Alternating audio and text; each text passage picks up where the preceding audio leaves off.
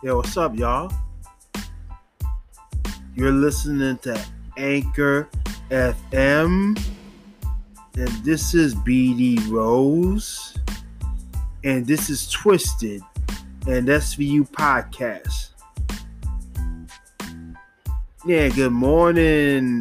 Hey, how y'all doing? How was your weekend, huh? I know it was miserable on Sunday. It was all the rain and the wind.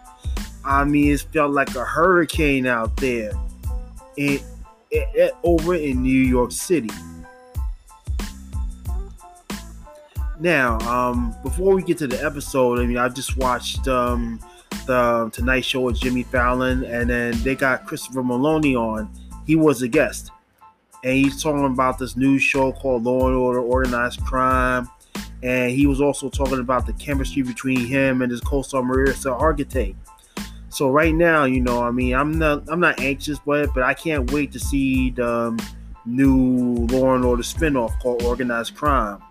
And so, a lot of people, they so anxious about it because they love this dude and all that stuff, though. I just want to see how it is, because I just found out, though, it's going to be a little bit different than the regular Law and Orders, because they're going to deal. And normally on Law and Order, though, they usually have like one case that the cops investigate, then take it to the trial, and then each week they have like a different case. But what I found out though is that they're going to be doing multiple episodes on just one case. So in other words, it's like a story arc. We'll see how that goes now, right? Though, and now, speaking about that, I have a DVD collection of the old episodes of Law and Order SVU. I have the early seasons on DVD from season 1 to season 6, and I'm gonna go get some more. It's like, give me some more. Like Busta Rhymes said, give me some more. Now, I know it's getting kind of chilly out there, so let's get right to this episode, because today's episode, this is episode 6, and today's episode is Dead Girl on Campus.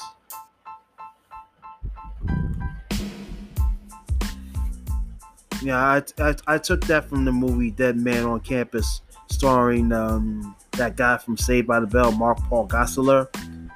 In that movie, that he had like dark hair and all this stuff. He wanted to get rid of the Zach Morris character, and it helps, He wanted to change up and all that stuff. Just like Elizabeth Berkley showing her tits on Showgirls. And Showgirls, that was like a movie where they had like a lot of titties out, man. It might keep the male viewer like nauseated or just like tired or just bored and stuff like that. But we men, because we like a woman's body and we like the curves and stuff like that, though. No offense to the woman, but I'm saying a lot of these women are very beautiful. All right. Now let's get to the episode. All right. This is Law and Order SVU. Season 1, Episode 6, aka the 6th episode. And the title of this episode is Sophomore Jinx.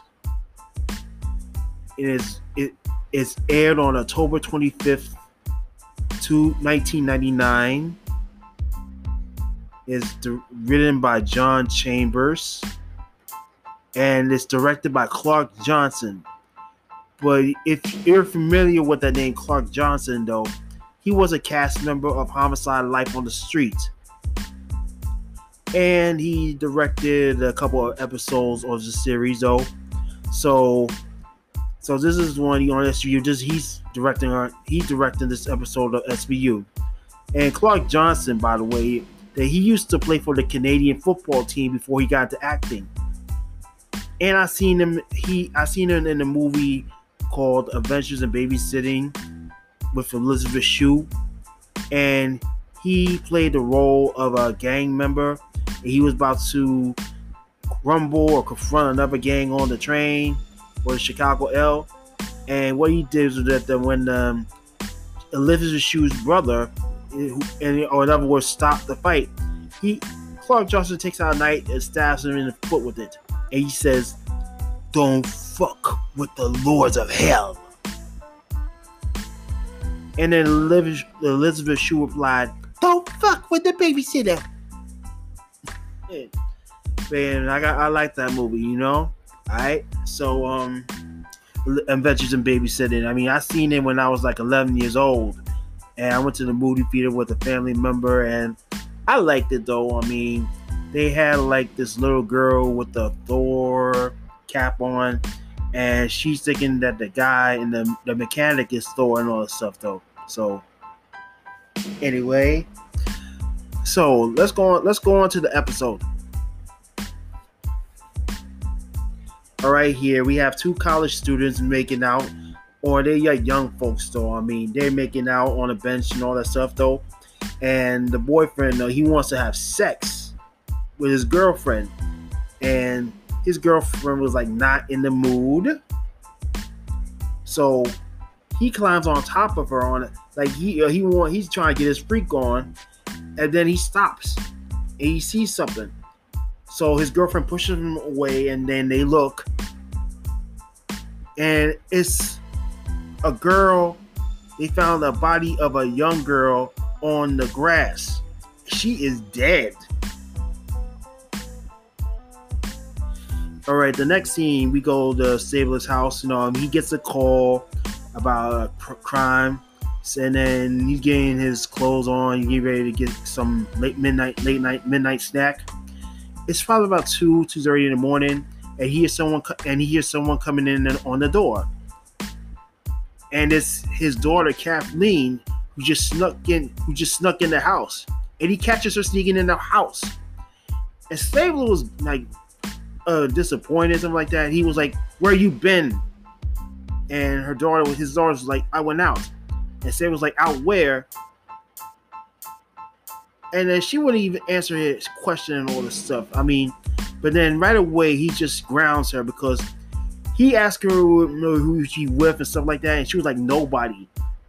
And then he decided just to ground her for like the rest of the week and all this stuff. And then because he believed that she's lying to him. I mean, she's not giving him information why she went out, who she with, or why was she out though. I mean, his daughter got in trouble, and then Stabler orders her to take her ass in the room, because I mean he didn't like the fact that his daughter was sneaking out though. I mean, it's a no. I mean, common sense says that you should tell a kid, if a child has to go out though, she should tell her father that she's going out with friends. Sneaking out the house and sneaking in without your father knowing though, I mean, that's gonna be a problem. All right. Now next scene, we go to the crime scene, and Benson and Stabler are there, and it's and the cop found the body of a dead girl, and the dead girl is identified as Jeanine Gallagher, a college student who goes to St. Raymond's University. That's the body. The body is ID'd as Jeanine Gallagher and all this stuff. And then Benson and Stabler asked the young kids who was making out where her dorm is, and they pointed to the right. And Benson was like, "Well, she was almost home." But it turns out that she was probably beaten. That's the young student, Jeanne, was beaten and possibly raped on her way back to her dorm and stuff like that though. So that is now there's a case going on right here. So we're in the squad room, right? And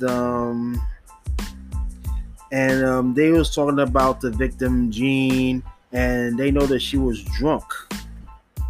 She was drunk at that time of her murder and stuff like that though. So And then and it turns out that Jean attended a party, and she was drinking before she was raped and murdered. So Munch and Cassidy, they talk to the father, like, or some kind of priest-looking dude. I mean, he was like, he runs the university, something like that, though. I mean, father this, father that. I mean, he's like a Catholic dude, right? So Munch and Cassidy are talking to this Catholic guy who runs the university at St. Raymond's, though, and then after that, they talk to the hostess in this office, right? And all of a sudden, they got the student named Riley, right? He comes in and plops down on the couch and stuff like that, though. And Riley is a basketball player for the university. So, and then in their team, though, they went to the semifinals and all that stuff, tournaments and all that stuff. So, and Riley tells him that his teammate Chuck, a black man, say that he had an argument with the victim the other night and all that stuff, though. So Riley starts telling the cops where he is, and then he starts trying to say, you know, guys with that talk saying, yo, you stole our bitch, yo, man, you with my money, yo, man. He trying all using that black lingo. Man, that dude is racist as hell, man. You remember Riley trying to mocking the brothers and stuff like that. Trying, yo, don't be messing with my dog, yo. He trying, and this white boy trying to talk all that gangster slang and all that stuff. I mean, that is standing up racist, man. It goes to show you that Riley's an asshole. And he tells them that he probably playing basketball with the brothers in the park. So Munch and Cassidy go uptown to the basketball court. They see Chuck playing basketball and all that stuff. So and then Munch and Cassidy, though, they hear radio blasting, and then next thing you know is that they turn off the radio. That causes their attention.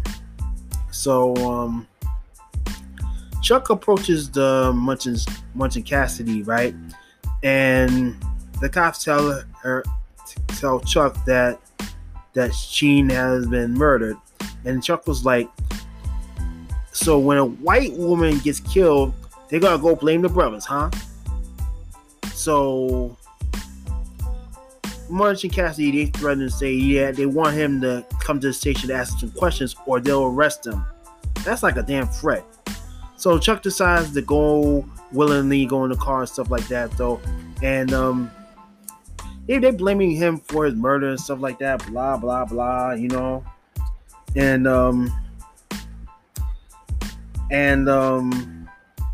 so they, and you know, back at the unit, the cops talk about the players, and they had their own alibis at the time of the murder.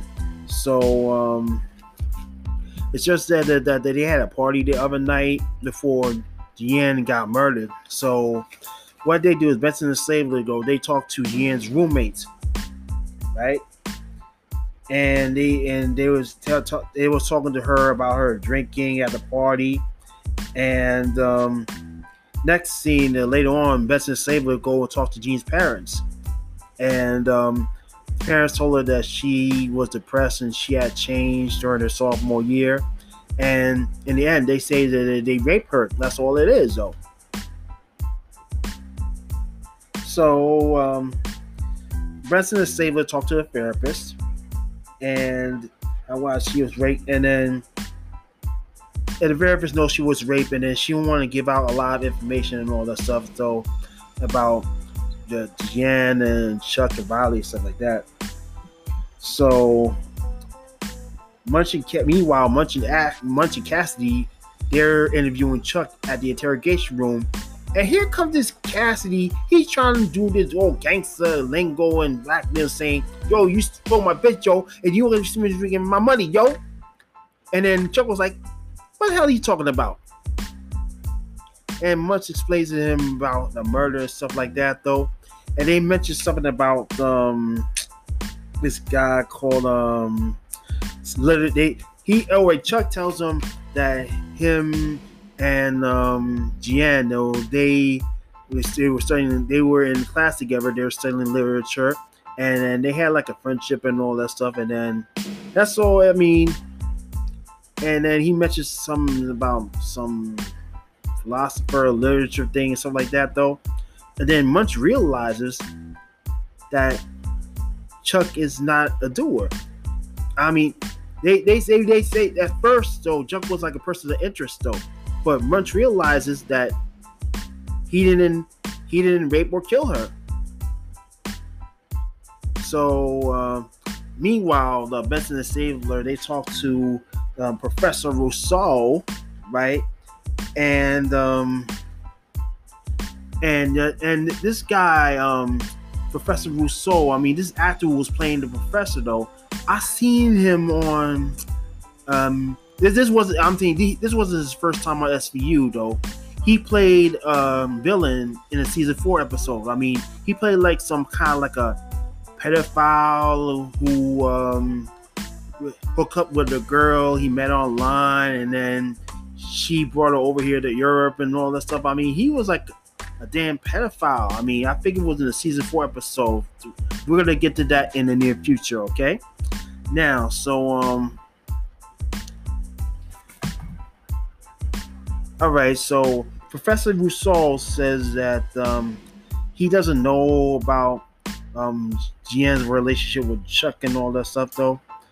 So, but Professor Rousseau knows that he mentioned something about a selfish player. It happens to be Riley.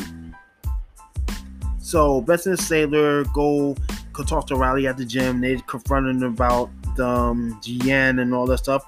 And then Riley says that he didn't attack her.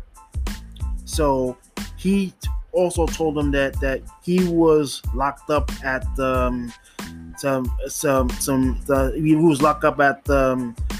he was locked up with the police at the time of a rape and murder. So in other words, that he was arrested by the campus police at the time of her death. So back at Kragen's office, so they say that so in Kragen's office, it finds out that Riley had raped Jian a couple of months ago, and the college and the school didn't even know about this. So maybe the school's covering up or something like that, though. So Kragen knows a guy when Kragen knows this guy when he was riding with him in his car and they had an accident, and right now he's like a lackey for the mayor. He does campus security. So Kragen goes to talk to this an old friend of his or some old guy, and he confronts him about Riley, stuff like that. And then the guy tells Kragen that he wasn't there that night. So meanwhile, Stabler's at home with his family. They're having some dinner, and Kathleen comes downstairs, and Stabler's like ready to talk, and she doesn't feel like talking. And then Stabler is like, "All right, go back upstairs until you ready to talk."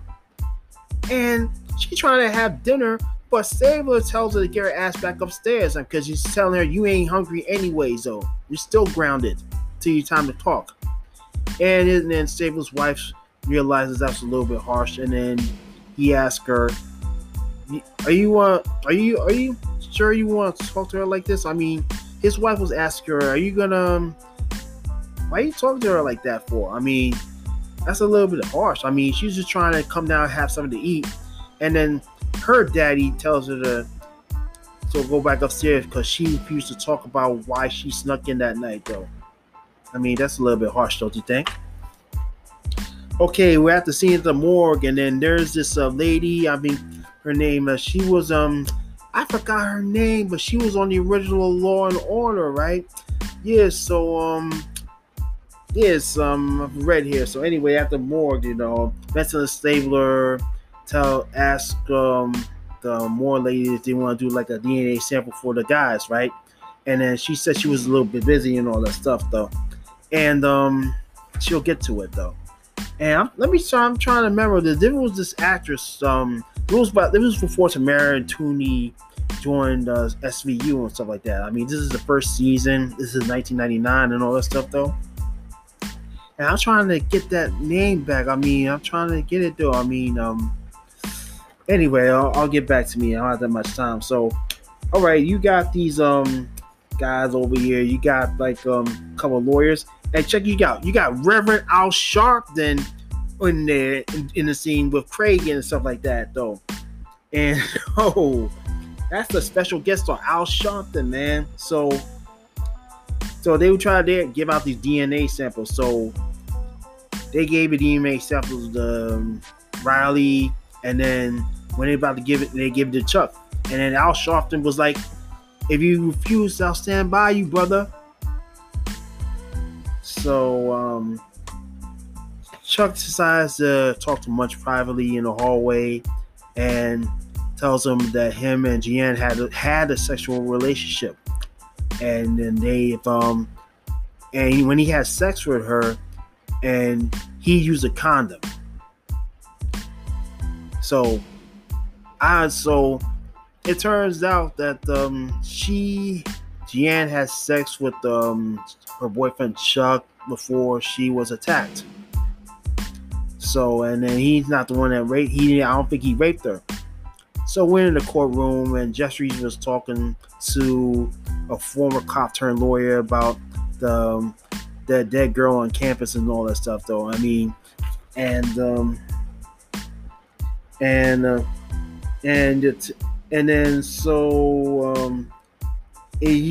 they say that Nagette tells her that he was raped by some arrogant player and all that stuff, though. And he'll tell him, and when they gets caught, he'll make a reservation at Rikers. Okay, so meanwhile, Benson and Stabler talk to the professor again, asking him who was in class after Gene's murder.